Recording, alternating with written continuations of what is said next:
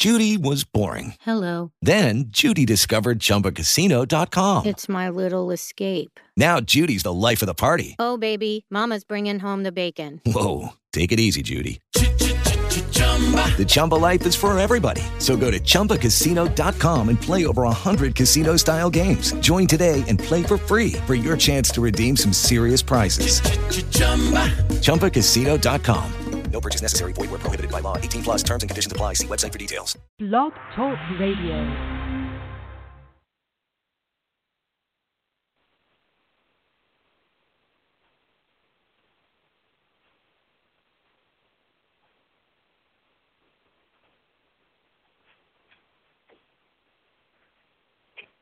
All right. We want to say greetings to everyone. Thank you all so much for joining us today. My name is Brother Hawk Bolden, and as usual, we're so grateful to be able to come before you and share with you the things that the Lord has laid on our hearts to share.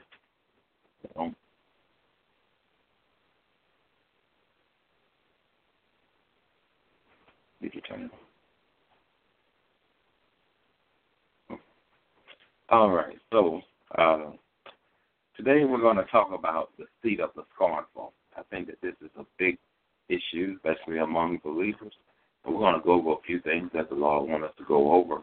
And I pray that after this is, when this lesson is done, you will know whether or not you fall into the category of a scornful person. So if you have your Bibles, let's go to the first number of Psalms. The first number of Psalms. And we're going to start reading at verse 1.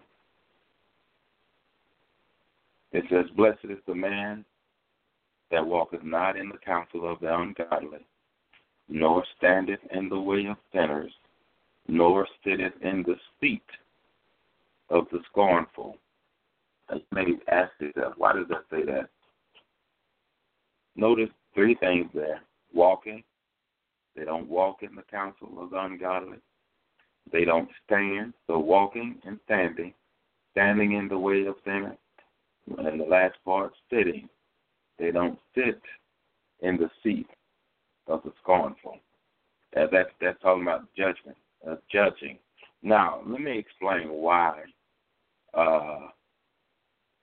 it says walking there, walking not in the counsel of the ungodly. The idea is when somebody's walking, they're doing things. They're going somewhere, and so they're asking for counsel, whether it's godly or ungodly, to get them where they need to be. Okay. And of course, standing in the way of sinners, that's, sinner, a person that's a sinner, they're not going anywhere spiritually. They're standing still, in other words. And so, which is why it's so wrong for people to say that we're all sinners or no one can live without sin and nobody's perfect. And so this word, when you see sitting, they're not sitting in the seat of the scornful. That's talking about judgment or judging. Now, when people are scornful, they make themselves a judge. They put themselves in a place as if they can see things.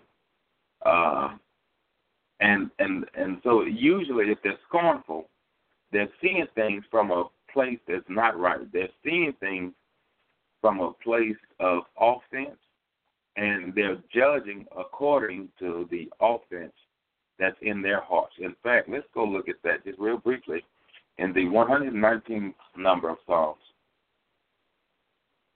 Psalms 119 and verse 165. Is like scornful people. They are some of the most hardest people to get a hold of. I see it all the time. I'll preach a message or do a daily word devotion or something, and I'll put it online, and I'll have people. Now, some people, they'll ask questions.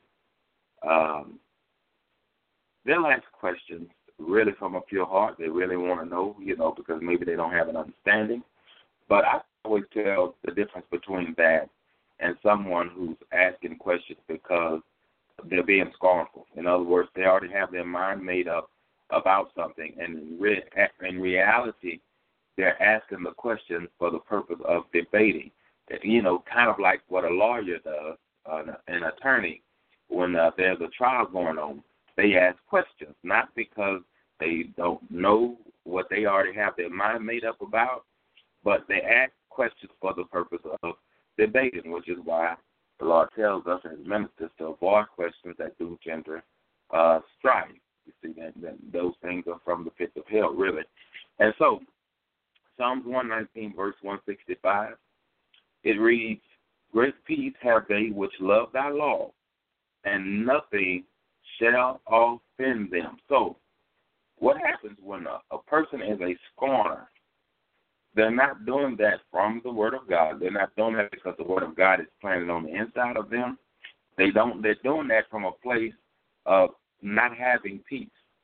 And, in other words, and because they don't have peace, of course, the fruit of that is because they don't love God's Word. But here's the thing. It's just like if I preach a message and I put it online and somebody listens to it, or, somebody sitting in the audience, they've been offended, then usually the first sign, one of the first signs you'll know of offense is that's a person that, and, when people do that, that you can guarantee there's no peace there. You almost guarantee there's no peace. Usually they're not happy within themselves. So offense is what brings about the people that sit in the seat of scorners. That offense is what brings that about. People are offended at God's Word. So let's go real quick to the 9th chapter of the book of Proverbs. We're going to be going to quite a few scriptures here. The 9th chapter of the book of Proverbs. And we're going to read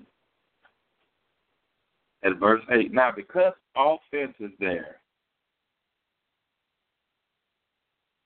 actually we'll start reading at verse 7. Because offense is there, with offense comes bitterness. That's usually where offense comes from bitterness. So let's read that, and this will bring us out a little bit better. 9th chapter of the book of Proverbs, we'll start reading in verse 7.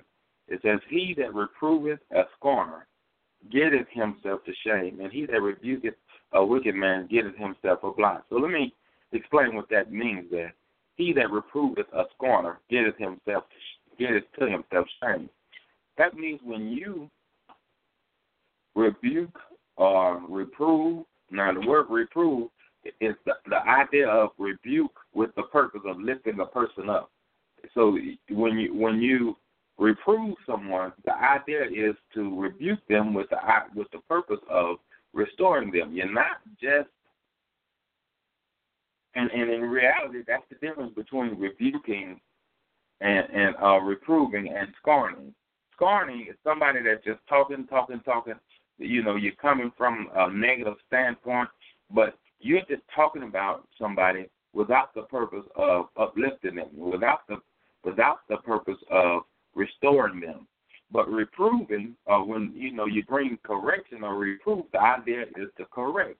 The idea is I'm going to tell you about yourself so that you can do better. And this is how you do better. This is what God's Word says. Let's live according to God's Word.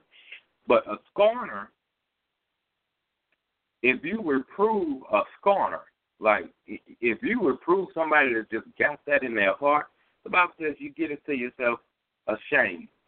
Shame. In other words, scorner will do when you rebuke them and when you reprove them, they will turn on you and they will try to shame you. In other words, I come to you and say, brother, sister, this is what the Word says. This is what we should do. And so instead of them receiving it and saying, you know what, that's God's Word and I'm falling short, keep me in your prayers because I really want to live according to God's Word. Instead of them receiving that, they automatically go into self-defense mode and begin to look at you. And I guess the idea is if I can find some things wrong with you, then I don't have to listen to you. I don't have to take what you're saying. And so when you reprove a scorner, they will turn on you. Now, again, we're talking about the attributes of that so you can determine whether or not you are a scorner. A scorner don't like receiving correction, even if it's for their own good. And so because it's coming from a place of offense, they automatically assume that when they are being corrected, that they are somebody's against them. So they don't see correction as love, which is why they don't grow in the Lord. They don't see correction as love. They don't see rebuke or reproof as love. They because of their own heart, they take it as you're coming against me. And so because they have that mindset, they don't grow. They will be the people that never grow. They are always stagnant. They automatically turn down God's word when God's word is being preached the way it should be preached, which is, it's like you can preach it, and if for whatever reason it goes over their head or they just throw it away because they feel like you're picking on them. And so that's how you know somebody has a scornful heart. They're scorned, and so, we use the term scorn. When somebody's scorned, it usually comes also from a place of hurt. Somebody's been hurt. Maybe somebody did pick on them. Maybe somebody did rebuke them without the purpose of restoring them, and so because of that, everybody and their mama is against them. They just assume that anytime they are corrected, anytime they are rebuked, anytime they are reproved, that they have to go on the defense because you're against me. They don't know how to receive correction. You see that? And so when it says in verse 7, the 9th chapter of Proverbs, he that reproveth a scorner getteth to himself shame, it means that scorner, when you reprove a scorner, they're gonna turn on you with the quickness. They will turn on you. They will bring up what you did, or and may not say it to your face, depending on what the relationship is. But they will find ways not to receive the reproof that you're bringing to them. All right, let's read verse 8 now. It says, "Reprove not a scorner, lest he hate thee. Rebuke a wise man, and he will love thee." You see that? It says, don't even reprove a scorner. Why? Because if you do that, he's going to hate you. And I've seen that. I've seen, even in my own situation, where I try to bring correction and in the love of God. And what I find, it doesn't matter how sweet you try to be about it, how nice you try to be about it. When somebody got that offended spirit and they are a scorner, it's like the more you try to talk to them about the love of God, and the more you try to talk to them about, their ways and in line with God's ways, the more you try to talk to them about it, the more they hate you. And I'm telling you, a demonic hate. And so, the Bible tells us that when you find out somebody's a scorner, you better turn them over to God. Don't even try to reprove them, because, in other words, if God send you, even if God send you to reprove a scorner or to rebuke a scorner, don't think that y'all going to be the best of friends after that. Don't be disappointed when they start acting funny with you. It's just in them. The only thing that's going to be able to help them is God. You see that? Because oftentimes, people that have been scornful, in other words, they have been scorned or burned before, they assume that everybody that's bringing correction to them is doing it from a bad place. And it's really, they assume that because they themselves are in a bad place. And I think that's a very sad place for a person to be. You see, a very bad place for a person to be. So, we're going to stay in the book of Proverbs for now. Proverbs 15 and 12. Proverbs 15 and 12 says, "A scorner loveth not one that reproveth him, neither will he go unto the wise." So this is another characteristic of a scorner. A scorner, when somebody rebukes them or when somebody corrects them, in fact, let's go to verse 10 just real quick. It says, "Correction is grievous unto him that forsaketh the way, and he that hateth reproof shall die." So this is talking about the scorner again. So verse 12, "A scorner loveth not one that reproveth him, neither will he go unto the wise." So when somebody is a scorner. Of course, we've already said that they hate reproof, and they hate the one that brings the reproof. And we're talking about reproof according to God's word. So they hate reproof. You know, they hate being corrected. They hate being called out, in other words. But not only that, they will neither will they go into the wise. In other words, these are not the type of people that will go to someone whom they think will try to help them. They usually want to surround themselves with people who will uphold them in their scornful ways, who will uphold them in their own foolishness. You see that? They don't consider you a friend if you have the gall to actually correct them about something. They tend to withdraw themselves. You know, they will say, well, I don't like being around people. I don't like, I feel alone. I don't like being around people. No, you like being around people. You're not, you're not crazy. God put it in all of us to be around somebody, you see. So it's not that you don't like being around people. You need to narrow that down. What is it about people that you don't like? What about people don't you like being around? In other words, what type of people? I tell you what type. The kind that's not going to uphold you in your foolishness. The kind that's going to correct you when you need to be corrected. Now, let me tell you, this is the only way you grow as a believer. When you can accept rebuke, when you can accept correction, don't look at people like they're just against you. I promise you, everybody's not against you. That's the devil that got you thinking that.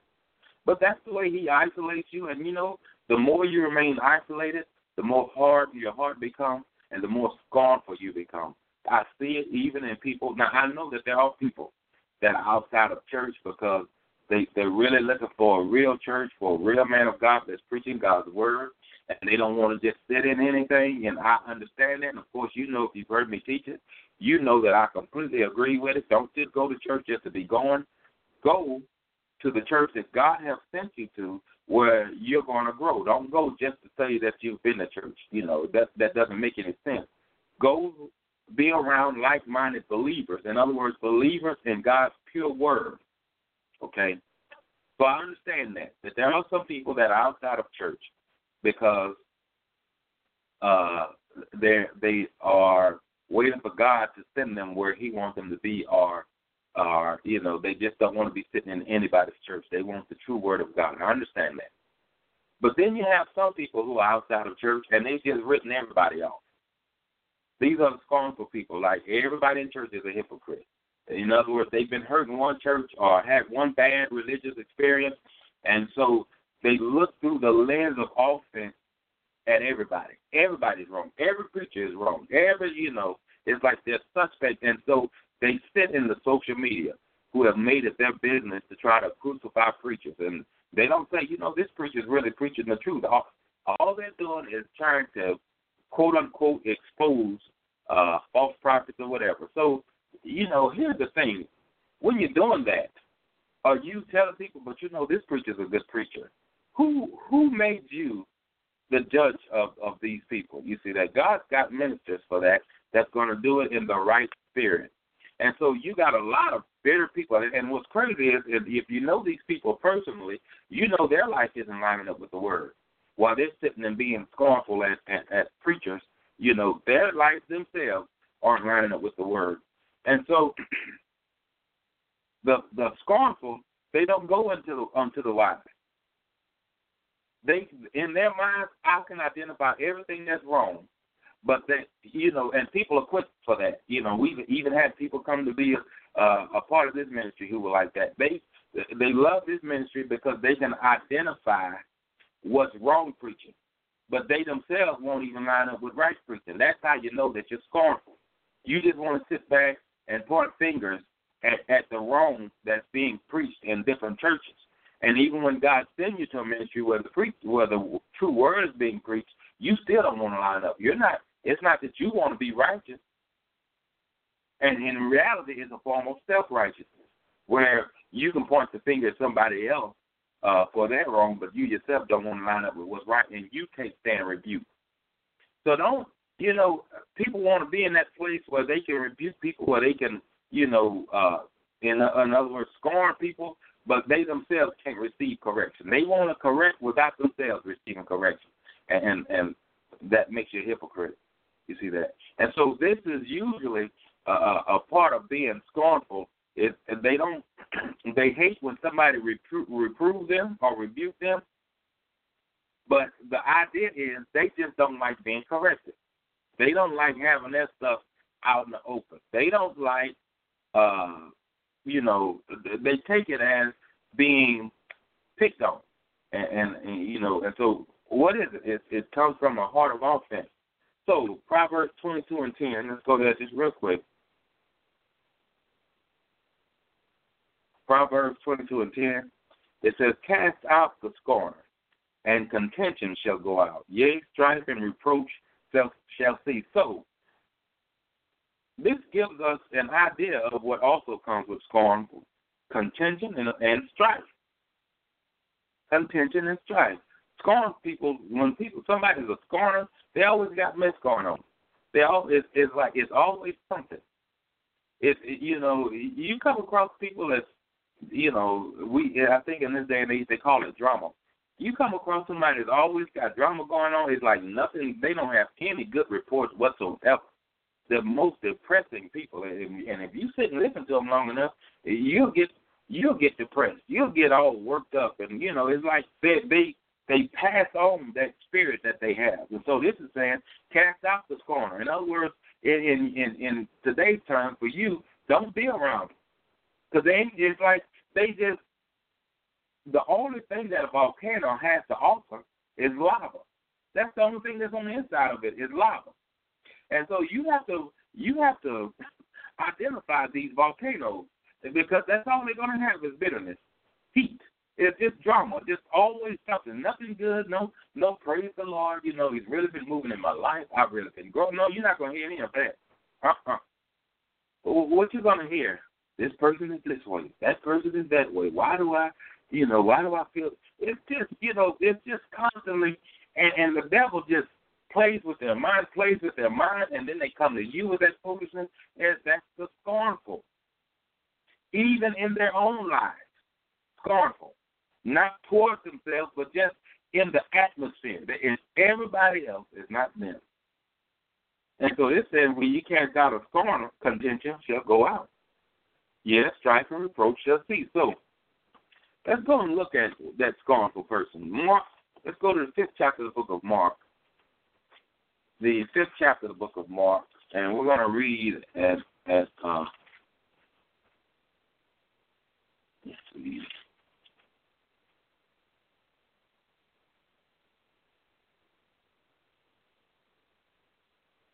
Now, we'll go over this. The 5th chapter of the book of Mark, we'll start reading at verse 35. It says, while he yet spake, there came from the ruler of the synagogue's house certain which said, thy daughter is dead, watch over thou the master any further. As soon as Jesus heard the words that were spoken, he said unto the ruler of the synagogue, be not afraid, only believe. And he suffered no man to follow him, save Peter and James and John, the brother of James. And he cometh to the house of the ruler of the synagogue, and seeth the tumult, and them that wept and wailed greatly. And when he was come in, he said unto them, why make ye this ado and weep? The damsel is not dead, but sleepeth. So this was Jesus Christ. Here was God himself speaking. Why are y'all wailing and weeping like this? She's not dead, she's asleep. And they knew about the miracles he had done already. And he's trying to comfort them.